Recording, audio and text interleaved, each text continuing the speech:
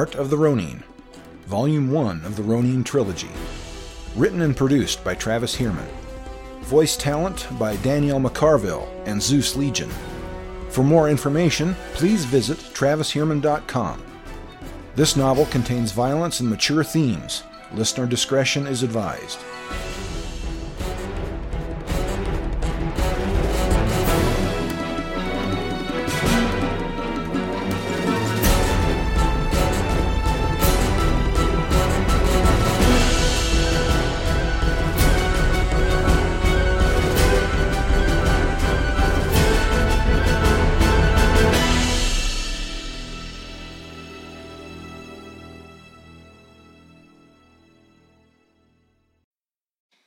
Chapter 2. There was a man who said, "That person has a violent disposition, but this is what I said right to his face. This is an unbecoming thing to say, and it was said simply because he wanted to be known as a rough fellow. It was rather low, and it can be seen that he was still rather immature. It is because a samurai has correct manners that he is admired. Speaking of other people in this way is no different from an exchange between low-class spearmen. It is vulgar." Hagakure. The air was damp and chilly on Kanishi's face as he walked along the rocky coastline. The cold gray of the waves merged in the distance with the colorless sky, making it difficult to discern where the sea ended and sky began. The neighboring mountains rose into the shrouds, losing their heads in the mist, their forested slopes soaking up the mist like a sponge. A few small fishing boats bobbing on the frothy crests of waves were the only features in the endless gloom. The thunderous crash of the surf drowned out the cries of the seabirds dipping and hovering on the wintry air. But even so, the weather was more hospitable than he remembered the winters in the north. Winters he spent huddled in a cold, cheerless cave, hoarding the warmth of a tiny fire. His quilted undergarment now kept the worst of the cold at bay, and he kept his hands inside his robes. Back in the port town of Hakozaki, he purchased a less expensive set of clothes than those he had received as gifts. He did not wish to ruin those with the dust and unpredictability of the road. At least, that was what he told himself. There was no road here, only endless stretches of rocky shoreline trailing around the skirts of towering mountains and hills, interspersed with a few modest beaches. And he saw no one, except for Akao, who picked his way among the rocks ahead, mindful of the ever-oncoming surf. Back in Hakozaki, Kanishi had overheard two merchants discussing a public notice and description of a criminal who murdered a Nishimuta constable. Apparently, his pardon had lasted only until he was out of Lord Nishimuta's sight. Wanted criminals were harder to spot because of all the people visiting the city for the New Year celebration. Even though he had thrown away his old, tattered garments and now wore his hair properly cut in the traditional warrior's style, he thought it was best to leave quickly. Hakozaki was now lost in the hazy distance behind him, somewhere around the curve of the Great Bay's shoreline. The grayness of the sky started to darken with the coming of evening when he spotted a small fishing boat coming toward shore, tossing on the waves. The fisherman was oaring heartily to keep the bow of his craft across the waves. Kanishi's gaze followed the boat's course to a sheltered inlet, where the shoreline hooked sharply out into the sea. Nestled in the inlet were several low docks, with other boats tied alongside. Among the trees, houses with roofs made of closely packed sticks and walls of gray, weathered timber stood like hunched tortoises, lights shining through paper screens. Akao stopped to wait for him. The dog was feeling the same trepidation that always came with entering a new village. But he was hungry too, as always. "No meat on crabs. Want fish." "Are you going to steal some?" Kanishi asked, teasing. Akao smiled back, tongue lolling. "Perhaps." They approached the village by the stretch of beach near the docks. Even from a distance, the smells of fish and smoke were heavy in the air. A few fishermen worked at the docks, putting up their boats for the night or trussing up their catch. They noticed the man and the dog approaching, but upon seeing he was a warrior, pointedly ignored them. A few townsfolk walked the streets, and the sight of a stranger among them bearing weapons caused some suspicious second looks. But Kanishi no longer looked like a bandit or ruffian. He looked like a respectable samurai, and he had some money left to buy a room at the inn. He no longer needed to beg, at least for a while yet. Flamboyant streamers covered with painted characters hung from poles all around the village. They were a New Year custom, covered with prayers and wishes for the coming year.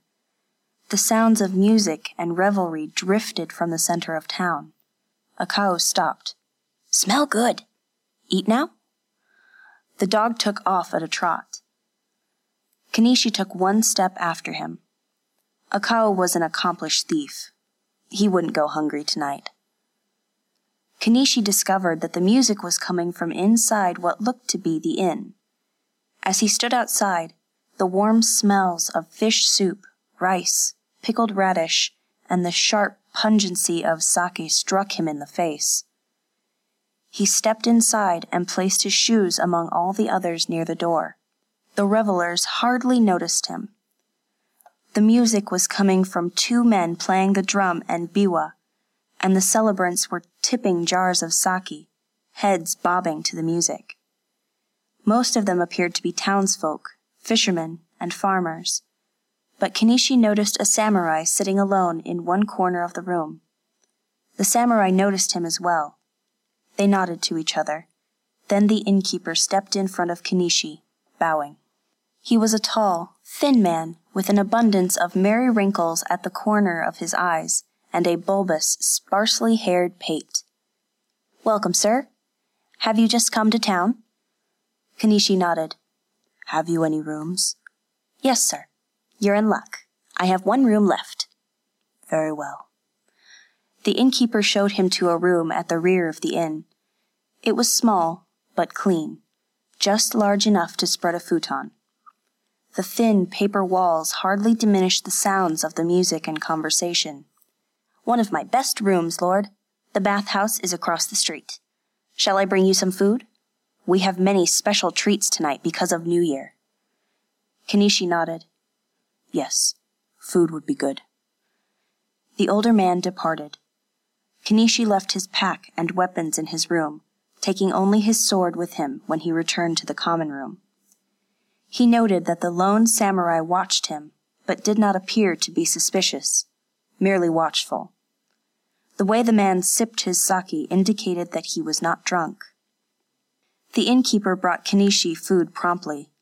Tasty fish soup, a bowl of rice, some pickled plums, and a handful of sweet, sticky rice cakes. He enjoyed his repast in silence, allowing the revelry to ebb and flow around him. The music's strange rhythms and tones danced in his mind, and he wondered if he could reproduce it on his flute. When Kanishi was nearly finished with his meal, a man came into the common room from one of the rooms in back and took a place among the other patrons. Ever alert, Kanishi wondered where he had been. His question was answered when he saw a woman dressed in brightly colored but threadbare robes. Her face was freshly powdered, and she seated herself near the hallway. After a moment, Kanishi realized that she was not a woman at all, but a girl, probably younger than him. She might have been pretty had there been any spark of life in her eyes. He recognized her bearing and posture as like that of other whores he had seen, weary, beaten down by a harsh existence. The girl had not been sitting long when a man stood up from among the patrons and staggered toward her. He reeked of fish, his eyes were dull, red-rimmed and watery, and he walked as if the floor was a heaving boat under his feet. The man was old enough to be her father, perhaps grandfather. After the man passed her, the girl stood up and followed him out of sight. No one else paid any mind, and Kenishi wondered why he had. He had seen whores and their patrons in inns and sake houses before, and none of them had gained his attention for more than an instant. Why was this time different? The longer the girl was gone, the more attuned to his surroundings his senses became. With a sudden insight, he realized his instincts were preparing him for a fight. The kami was speaking to him.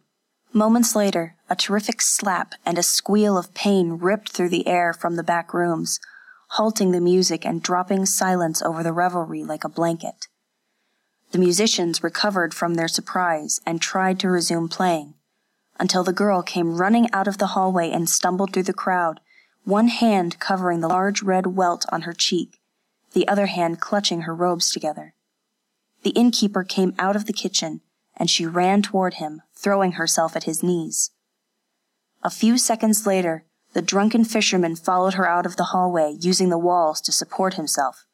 "She tried to rob me, that thieving little whore." His words were so slurred they were barely intelligible. The girl looked up desperately into the man's face, shaking her head in denial, tears streaming down her cheeks. The drunken fisherman's voice rose. "Give her to me. I'll show her what it means to steal a man's money." Kenishi heard her breathing whispered pleas to the innkeeper. The innkeeper's eyes said that he did not believe the fisherman's accusation, but the fisherman was a big, rough man. The samurai stood up, holding his scabbard in his left hand, and interposed himself between the innkeeper and the fisherman.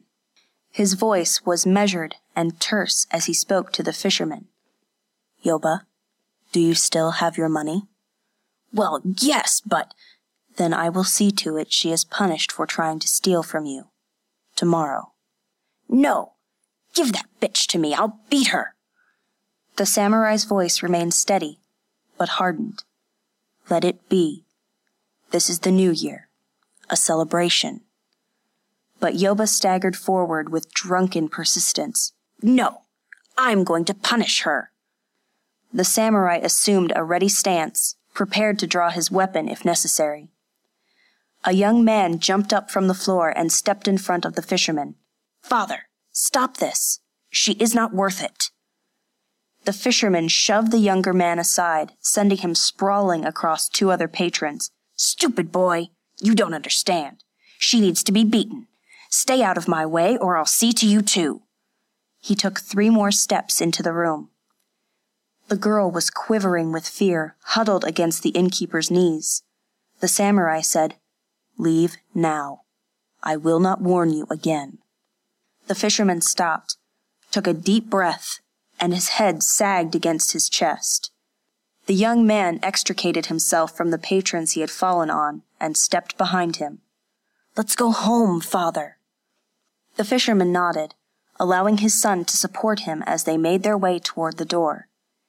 As the samurai stepped aside to let them pass, Kenishi noticed the glint of cunning in the drunken fisherman's eyes, and his body tensed with the warning of danger. The fisherman used his son's body as a pivot and lunged at the samurai, colliding with him. The samurai grunted and staggered backwards, driven by the fisherman's weight.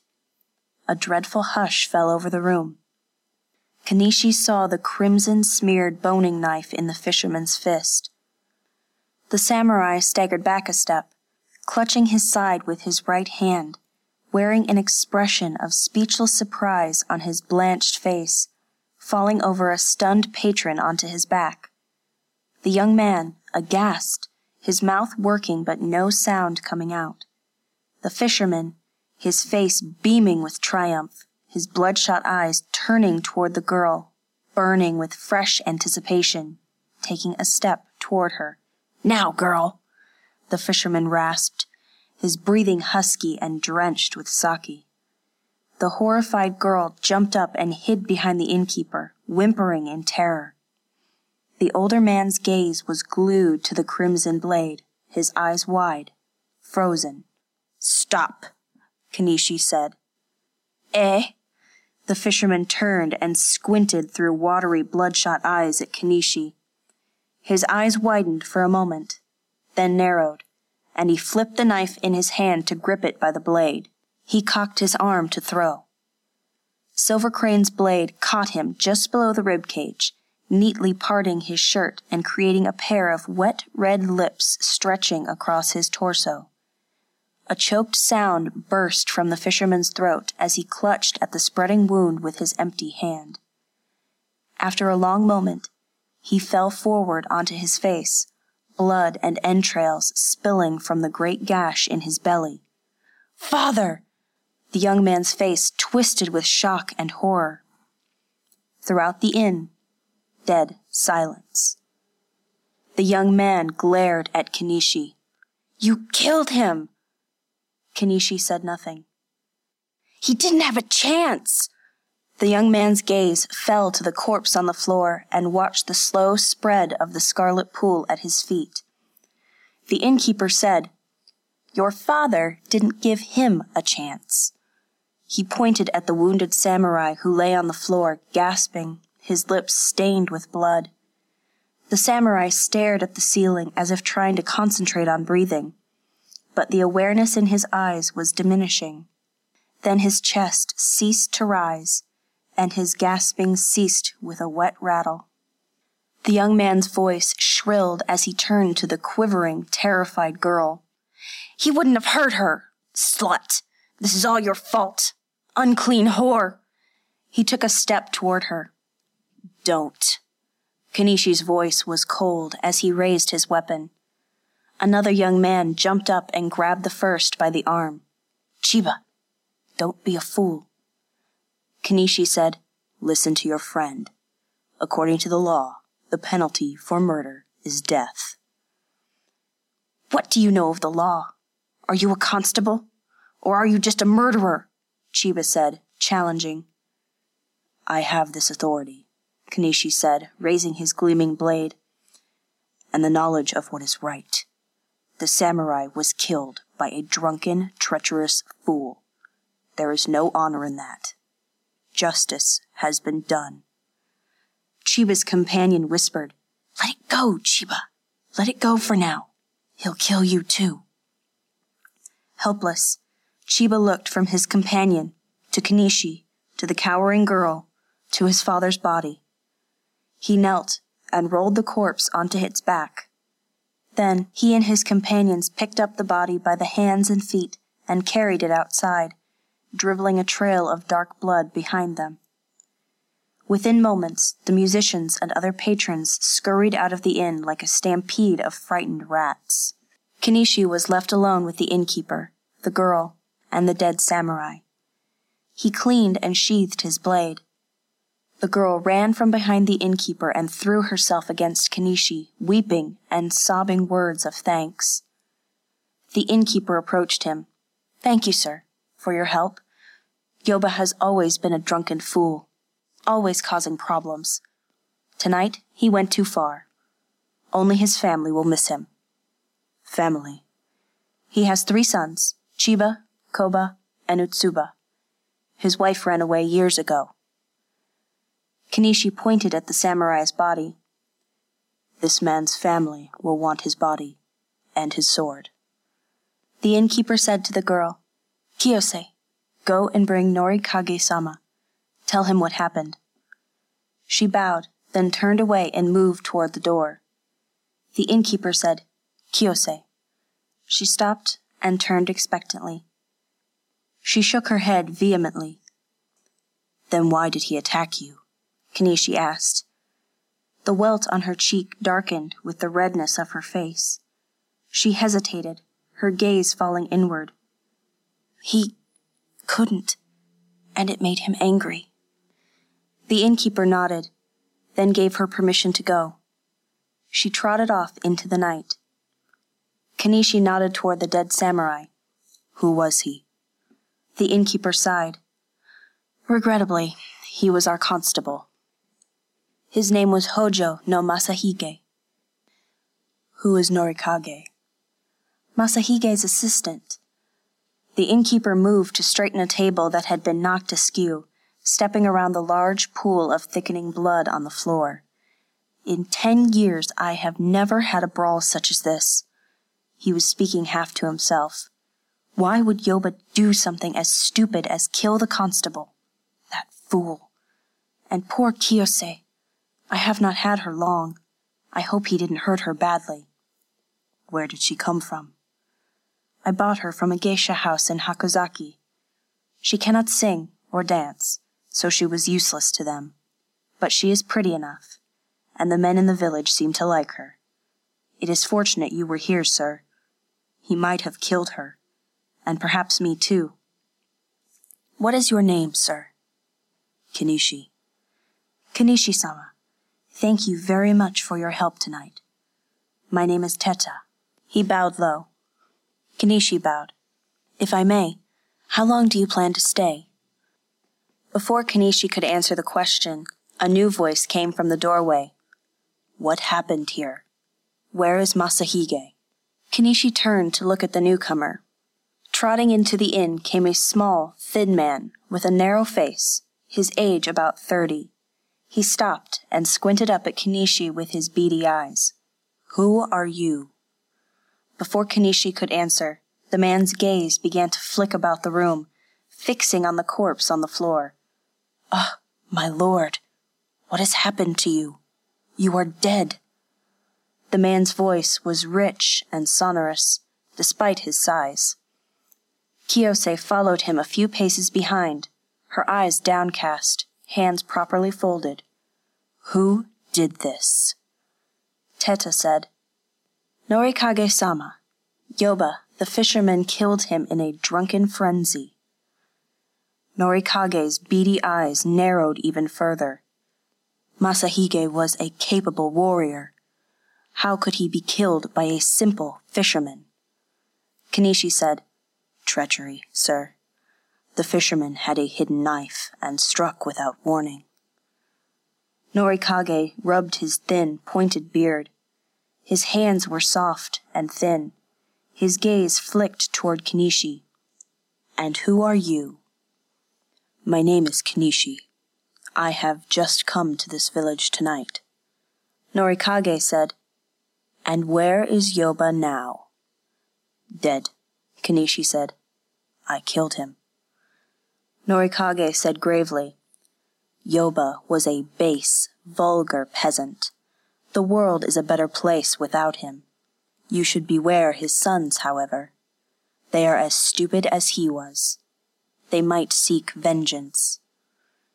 Norikage's eyes shifted about, glancing from Kenishi to the corpse, from Teta to the floor, his lips pursed, brow furrowed.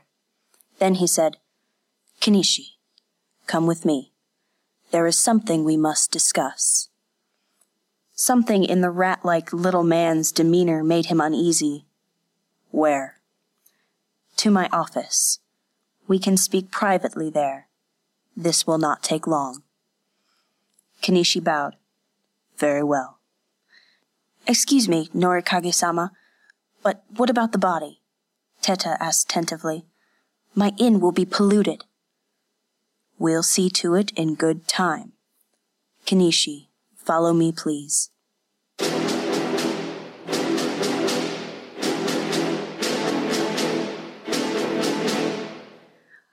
Norikage's office was a dark, cramped place, with a small desk stacked deep with dozens of documents. Kenishi seated himself opposite the desk from Norikage, and he noticed the little man wince with pain when he sat down himself, as if he were nursing an old injury. The room smelled of ink and dust. Norikage sifted through a stack of documents, pulled out one, and gathered his inkpot and brush. Kenishi waited as Norikage brushed several lines of characters onto the paper. Kenishi, Norikage said, please tell me again what happened in the inn. Leave out no detail. Kenishi told the story. When Kenishi was finished, Norikage said, Aoka village is now without a constable. You seem like a man who hears the call of justice, and a man capable with a blade. His brush fluttered over the paper, leaving a black trace of swirls and lines. Kenishi nodded. Masahige was my superior, and now he is dead. I cannot become constable myself because I have no skill with weapons. I am not a samurai, but I am an able administrator. Masahige and I worked well together. We had an arrangement, an understanding. Are you Nishimuta clan? Norikage stopped speaking for a moment, an emotion Kenishi could not identify flicking across his face. No, I have no family name. Is that funny? You are smiling. His smooth voice rose slightly. I also have no family name. Norikage's eyes narrowed. A Ronin. That explains your presence in these parts and answers many of my questions. What are you writing? A deputization order. The constable assigned to this village is dead. I believe you are a man who can be trusted, and you can handle yourself in a fight. I also sense that you are a man looking for an opportunity. I am offering you an opportunity. What do you say? Blood rushed in Kenishi's ears. He tried to keep his voice even. You're offering me a place as a constable of this village? Of course, you would take orders from me, rather than the other way around. Why would you do this? You do not know me. I have many reasons. After tonight, this offer will not be open. What do you say? Very well, Kenishi said. I accept. Norikage grinned like an eel. Excellent. We will work well together, I think. Now, sign your name to this document. He handed Kenishi the document he had been writing. Kenishi took the document and the brush and signed his name in ink for the first time. What does it say? You cannot read? Only a few characters. Norikage blinked once and paused. Well, that's more than anyone else in this village except for me, he said briskly. This document is mostly formalities, but states that you are now the village's protector, and that you are subordinate to my orders. Kenishi nodded, but said nothing. He handed the document back to Norikage. Norikage hid the traces of his smile. No matter. Your name is Kenishi. That is a strange name. What character is that? Your calligraphy is atrocious. Is it sword? Yes. He placed the document in front of him and brushed some more characters. A proper constable must be able to read and write. Kenishi said nothing. Teaching is not a task I like, but it is necessary, I suppose. I will teach you. Thank you, Norikage-sama. Norikage grimaced. Not sama. Save that for the provincial governor. Very well, Norikage. Thank you for the opportunity.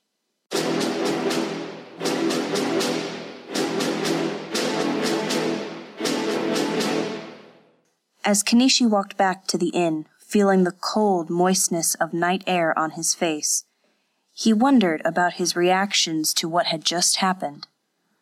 Finding service as a constable was not what he had envisioned. A constable? Him! Nevertheless, he was thrilled at the opportunity to have a place to sleep and food to eat. And he would not be an outlaw. How strange it would be not to be a criminal any longer. He had worn that face for far too long. But he would watch Norikage. That man was too slippery to be trustworthy. Kenishi had seen others of Norikage's kind when passing through the capital, a great city of fabulous wealth and beauty, but also one rife with corruption and poverty. Yes, he would wait and see. In the morning, when Akao returned, he would share in the dog's insights. The dog would be happy to have enough food as well. When he entered the inn, Kiyose was on her hands and knees, scrubbing the bloodstains from the wooden floor. The water in her bucket was as red as fresh blood. Masahige's body still lay where it had fallen. She turned toward Kenishi and pressed her forehead to the floor. She said, "Thank you for all you have done, Kanishi-sama." Her voice was soft and quavering. Kanishi bowed. "I only wish to be of service." He stepped around her and glanced at the samurai's face on the way to his room. The eyes stared at the ceiling, and the skin had taken on a grayish cast. In his room, he spread out the futon and prepared himself for sleep. The room was chilly and had no means of heat, but the blanket was heavy. He blew out the candle. Moments later, a silhouette appeared on the rice paper door of his room, kneeling outside the threshold. Kiyose's voice was soft and quavering. "Sir, may I come in?" "Yes." The door slid open, and she entered tentatively, closing the door behind her. She bowed and slid toward him on her knees. "I'm sorry I'm so forward. Please forgive my rudeness." "What is it?" She sniffled and dabbed at her eyes with her sleeve. "He would have killed me. I have but one thing to offer you in return for my life." He turned the blanket aside and beckoned her. She lay down beside him, and he covered her with the blanket. He encircled her with one arm and held her against his chest. Her hand delved lower, seeking his manhood, but he stopped her with a gentle touch. "There will be time for that later," he said. "Later?" "I will be staying here for a while, in the village." She nodded and rested her cheek upon his breast. For a long time they lay together, embraced, drifting toward sleep like unmoored boats. He felt the weight of her body against his, the softness of her flesh and the sharp impressions of bones beneath, perhaps too close to the surface. He breathed in the scent of her hair, but there was another face in his mind. Neither of them spoke again, but soon her tears were cooling on his chest.